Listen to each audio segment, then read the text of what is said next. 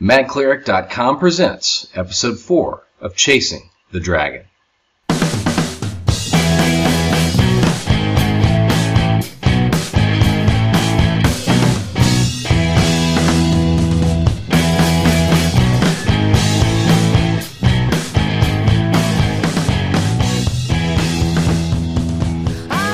Welcome to Episode 4 of Chasing the Dragon, a podcast about my first foray into Advanced Dungeons & Dragons, First Edition. My name is Jason Wood. You may know me as the Mad Cleric, a past writer for MadAdventurers.com, and currently for my own site, MadCleric.com.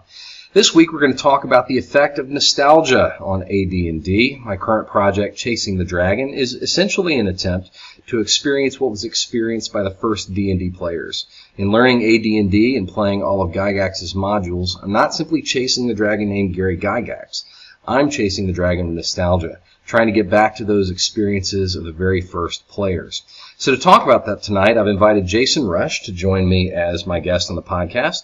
Jason is a friend of mine who lives here in the New Orleans area, and he's going to be in my first AD&D group starting this Friday night. Well, Jason, thanks for being here tonight. No problem. In my living room, staring at a computer. That's great. So tell us about your history with D&D, starting with your earliest memories of playing. Well, I can remember being a kid and a friend of mine approaching me and saying, you know, there's this new game out there called D&D, and I'm thinking Monopoly or Chutes and Ladders, and he said, no, you actually get into a character and you almost act it out like a play. I said, well, that sounds neat. I'd like to do that. How old were you? Let's see, that would have maybe about 9 or 10 years old. I got into this group, and it was a group of kids, 3 kids, and our DM was one of the kids' dads. Looking back on my experience and having listened to your podcast, my experience was very different because we didn't really die that much. And I think we didn't die because you had a dad who was having an opportunity to hang out with his son and his friends, and he wanted it to go well. Right. And the worst thing he could have done was to just kill himself in the first session. So we tended to live. Now, there were a few deaths. And that those just reinforced, I think, what he was already thinking because people cried. And I think one kid actually got up and left the house and went home and cried to his parents. So it was a kinder, gentler D&D that I started out with.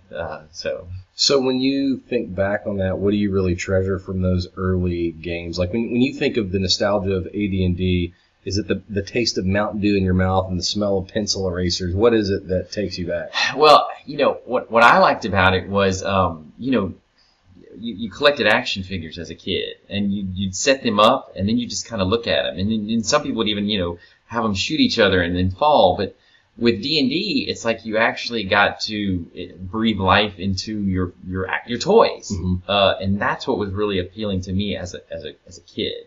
And I've role played off and on for the last 30 years and 45 or like 35 years, and no matter what I'm playing, be it Savage Worlds or Warhammer or Star Wars RPG, Talislanta, anything, I always go back to that initial experience and kind of rethink and relive what happened to me in those AD&D games. Mm-hmm. So I always go back to it. It's very nostalgic to me. Now, the last time I played it, I was probably in college, so we're talking 25 years ago since I played it, and that's why I was so excited about what you're doing, because I've thought about doing the same sort of thing and getting a group going, but 3 kids, busy practice, lots going on, and DMing is very demanding, and I appreciate you doing it, but no, that's why I jumped on it. It's like, this is so awesome, I'm going to get to relive a part of my childhood. So, what versions of D&D have you played? So you start on AD&D, but what other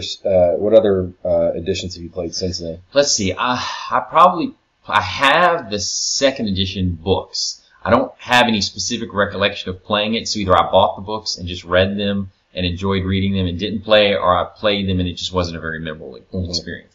The last edition I played was not the most recent one. The one before that was what? The 4th edition. 4th edition. Yeah, and that's when you and I met, was playing 4th edition. 4th edition. And I found 4th edition suffered from the what goes on in the MMO games. Mm-hmm. You had your and I'm drawing on terms that I've only overheard and I barely understand, but like you had your tank you had your range guy, you were really pigeonholed in these roles that you had to have in order to function as a group. Right. And that to me felt very stale. Did you ever feel, were there ever moments when you were playing 4th edition that you felt like you were playing the Dungeons and Dragons of your youth? No. I enjoyed the role-playing aspect of it, but the mechanics, they just didn't appeal to me as much. Now, having gone back and read the books, they're the AD&D books. The AD&D books, they're clunky in a good sort of way. I mean, I do like the way the more current editions had kind of a heterogeneous aspect to them, where all the classes had skills and abilities that kind of mirrored each other and were all in sync. Whereas if you look at the old edition of AD&D, it's like, okay, well, he has infravision and he has +1 with a sword, so it's not like skills that kind of are all in sync. It's like each class is its own little island unto itself. Radical discontinuity between classes and races and all that. But maybe it's not good from a game concept standpoint. But for me, it's what it's supposed to be. It's D&D as it's supposed to be. So what are you? So terrifyingly, I'm going to be DMing you and others who have played this before. So what do you hope to get out of playing AD&D again in terms of enjoyment and nostalgia? I really am not. I'm telling this to all of you listeners. I'm really not going to try to murder everyone immediately, but I'm terrified as to what might happen with the roll of the dice. So, what are you hoping to get out of the game?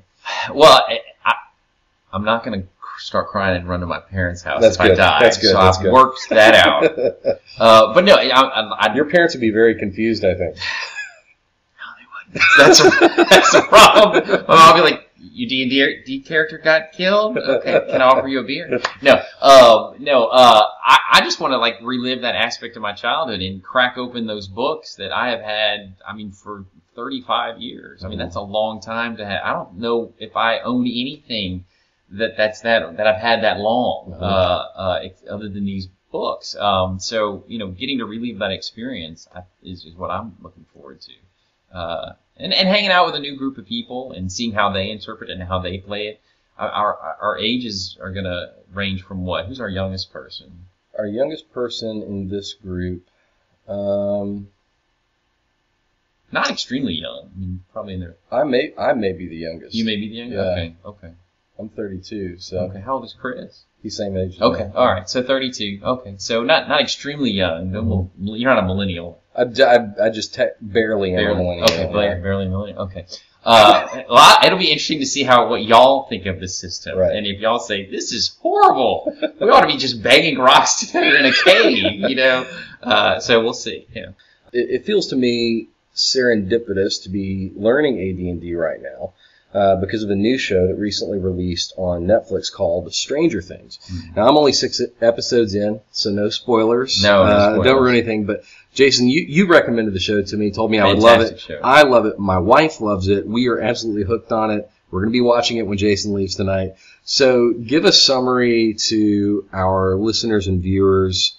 Why should they be watching Stranger Things on Netflix? Well, I'll tell you from the perspective of a child of the 80s. I saw an advertisement for Stranger Things on Facebook, and I don't even remember what it specifically was, but I immediately went and looked at it closely because it looked familiar but different. I was like, wait, is that from a movie I'd seen as a kid? Mm-hmm. And then I realized it was something new. And I thought to myself, gosh, has somebody actually made a show that celebrates the 80s? And sure enough, that's exactly what it was. The show's got elements of Poltergeist, Firestarter, The Thing, E.T. in it, and it's all put together in a very fresh way, but at the same time, very nostalgic way. And for a child of the 80s, it's just fantastic. The only experience that I can say was similar would be reading the Ready Player One, which is again a celebration of the 80s. And that's what's interesting about what you're doing, because Stranger Things starts off with 3 kids in 1983, and correct me if I'm wrong, and they're 12 years old, which I was 12 years old in 1983. So I was those kids. I can remember back in those days, you could ride your bike all over your neighborhood. Your parents would let you. You didn't have a phone to call them at any time. But nonetheless, I would leave home before the sun came up, and I would come home at 10 o'clock at night, and I would maybe check in with them once.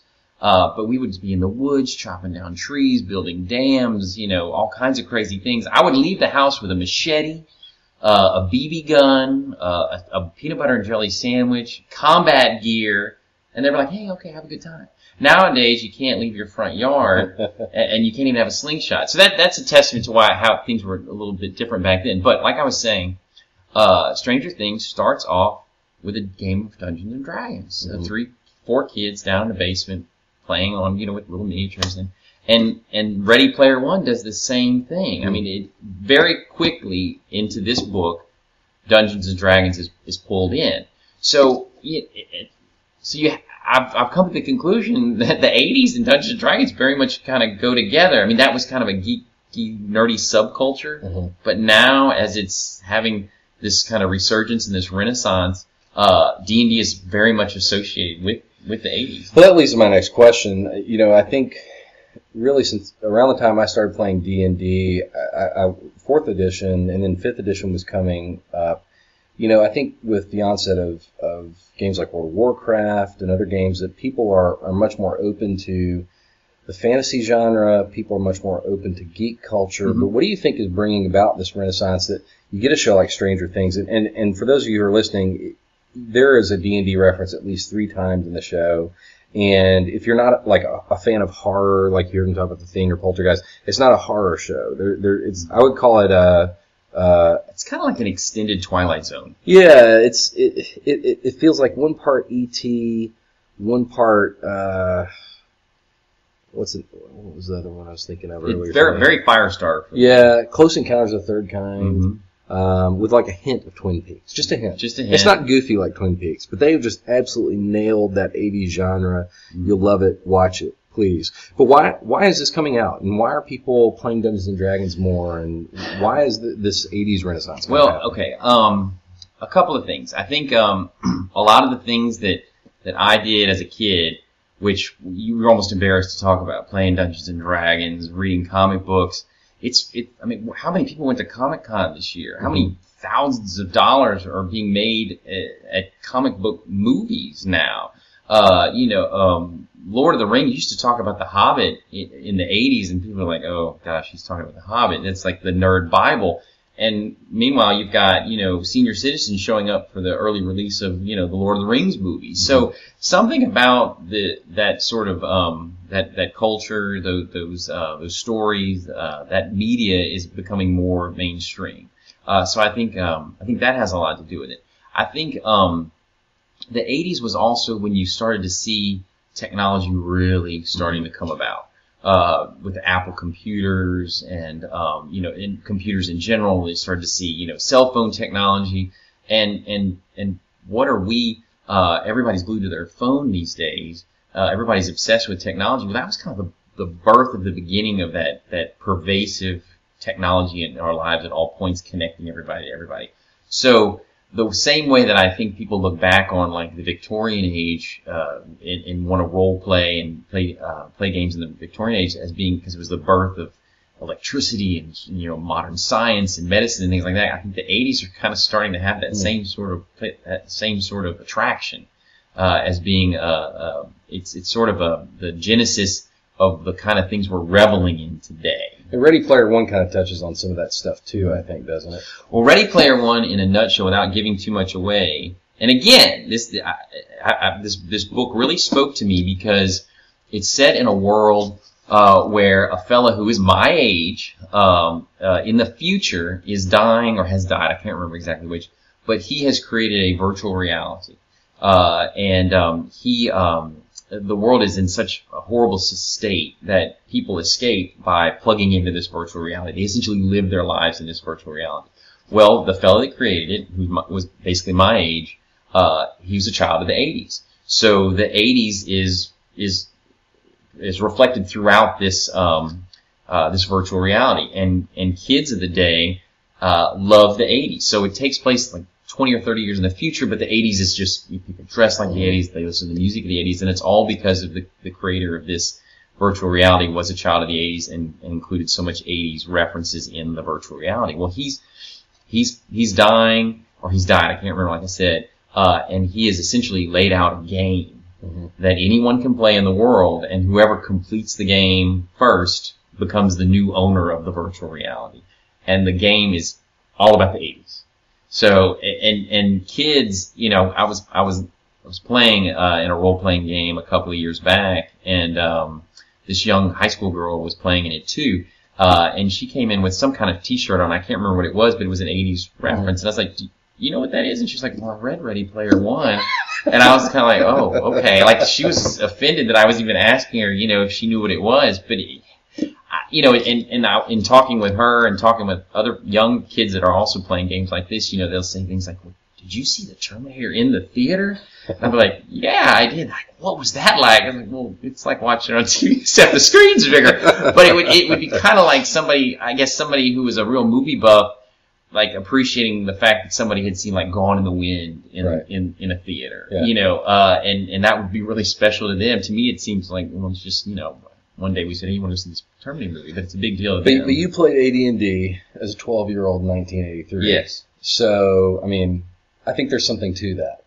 I guess so. You know, I guess it's like, it's like watching Terminator in the theater. It's you know, I guess it's like buying a Jimi Hendrix album or something, you know, like which is something that would excite me if I were to talk to somebody older than me. It's like, oh, you actually owned a vinyl Hendrix album, you know, so I guess it's that same kind of thing. So do you feel like it's necessary for our listeners to go back and to learn AD&D to recapture the nostalgia of early 80s gaming? How can our listeners experience what you experienced? Well, you got to go. If you're a serious member, you can go put on some 80s music. There's the 80s channel, which you're going to get kind of a lot of garbage there. You might get rickrolled, but you get First Wave, which you go listen to First Wave, which is kind of the offbeat 80s music. And like you said, you want to, you know, drink some Mountain Dew and you know, some Cheetos, and put your phone away because, you know, you didn't have that. It wouldn't. A little while after that, you'd have the phone that looks like a brick and has the big antenna, but you know, read Ready Player One, watch Stranger Things, watch some of those great movies, watch The Thing, watch E.T., watch Poltergeist, and really get a feeling for what that time period was like. Try to avoid the parachute pants. Try to avoid the Vans, the OP shirts. Don't dress like Cyndi Lauper, please. Well, you know what? I was talking to Jeff Romo and Josh Brown on the first podcast. You know, they were saying, don't bother with AD&D First Edition. Just play 5th Edition and update all the modules. Okay, so you're going to disagree. Yeah, I wouldn't do that. I mean, those modules were made for this rule system, and I think you wouldn't get the same experience at all. So, shots fired across the bow, Jeff and Josh. We expect to see comments on Twitter and Facebook. You're not on Twitter, are you? I think, I think so, but I don't know how it works. Child of the 80s here. Yeah. Not a millennial. Not. I talked to my 13-year-old daughter on it. I'm on Facebook, so I got that. Reluctantly, right? Yeah. So you think our listeners at the very least should check it out and give it a shot? Yeah, I do, because you have to. It's like if you appreciate any kind of hobby, you have to go back to its roots and experience it, you know, from where it all started. And I mean, this is it. This is where people got started in role playing, and to not play that, I think you do yourself a disservice. I think, you know, it's a great opportunity to see how it all got started and what it was like. And don't get me wrong, there's clunky stuff in there. Oh yeah. But at the same time, it's really neat. You know, and it's funny because, and I talked to you about this, but it's funny how you look at things as an adult versus as a kid. Because, you know, I always played role playing. I wanted to play a different race. I didn't want to play a human. I want to play an elf or a dwarf because I'm human every day. Why would I want to play? You know, and so the whole idea is to do something different. And so I always played elves, and drew on my, you know, the Tolkien experience, and you know, elves always seemed neat to me in the Tolkien world. So I always played elves. Well, this time I cracked open the book and I was like, okay, I'm going to be an elf. What am I going to be? I'm going to be maybe a fighter. And I was like, 7th level limit? I don't remember that. Never concerned me as a kid. Either I didn't notice, I didn't care. I know we never had a discussion about it. I mean, our DM never said, okay, we're removing level limits. Right. But that, as an adult, I was like, well, that's a real problem. But from two standpoints. One, you know, when you're hitting 7th level as a fighter, elf fighter, and everybody else is continuing to get better, and you're just kind of sucking gas in the back now, you've been this heroic elf all this time, that kind of stinks. And the other thing is from a fluff standpoint, I mean, I think of role-playing, I think of Tolkien again, and I think of Elrond, and it's like, you know, how can you tell Elrond, you've been alive for 2,000 years, but you're stuck at 7th level, whereas this guy who's been around for 50 years isn't. And that, from a fluff standpoint, it's like, what is that all about? So, you know, it's funny what you look back on and interpret differently and have different concerns. So. Well, as Daniel Fisher pointed out to me on Twitter 2 weeks ago, Gygax apparently did not like comparisons to Tolkien.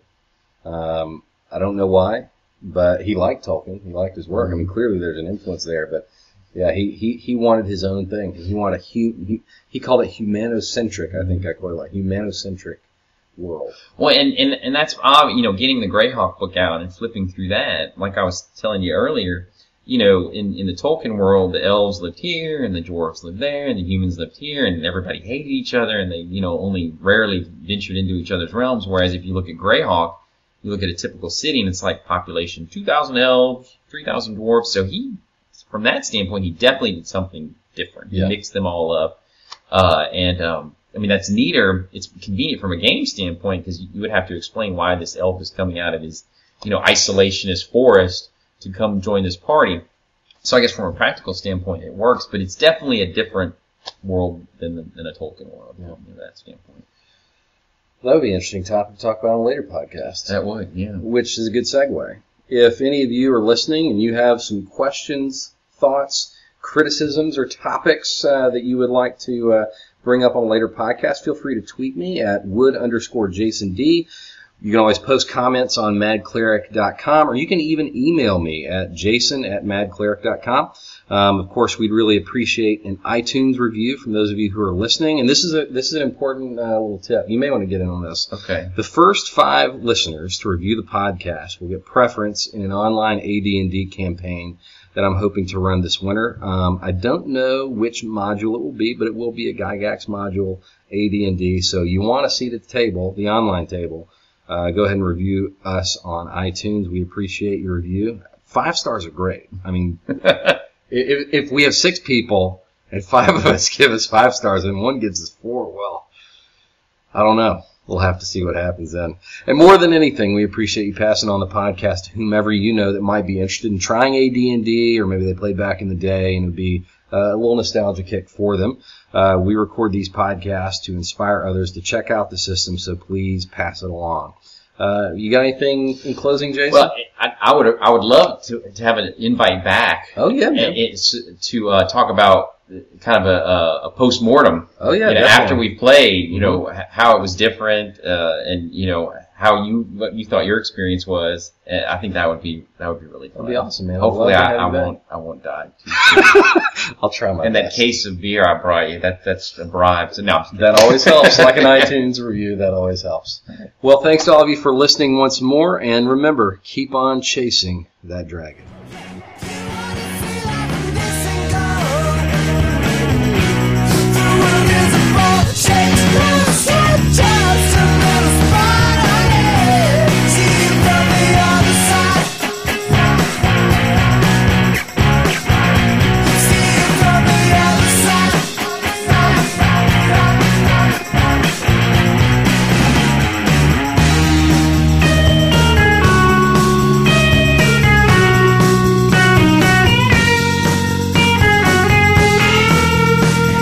Joining us in this episode of Chasing the Dragon.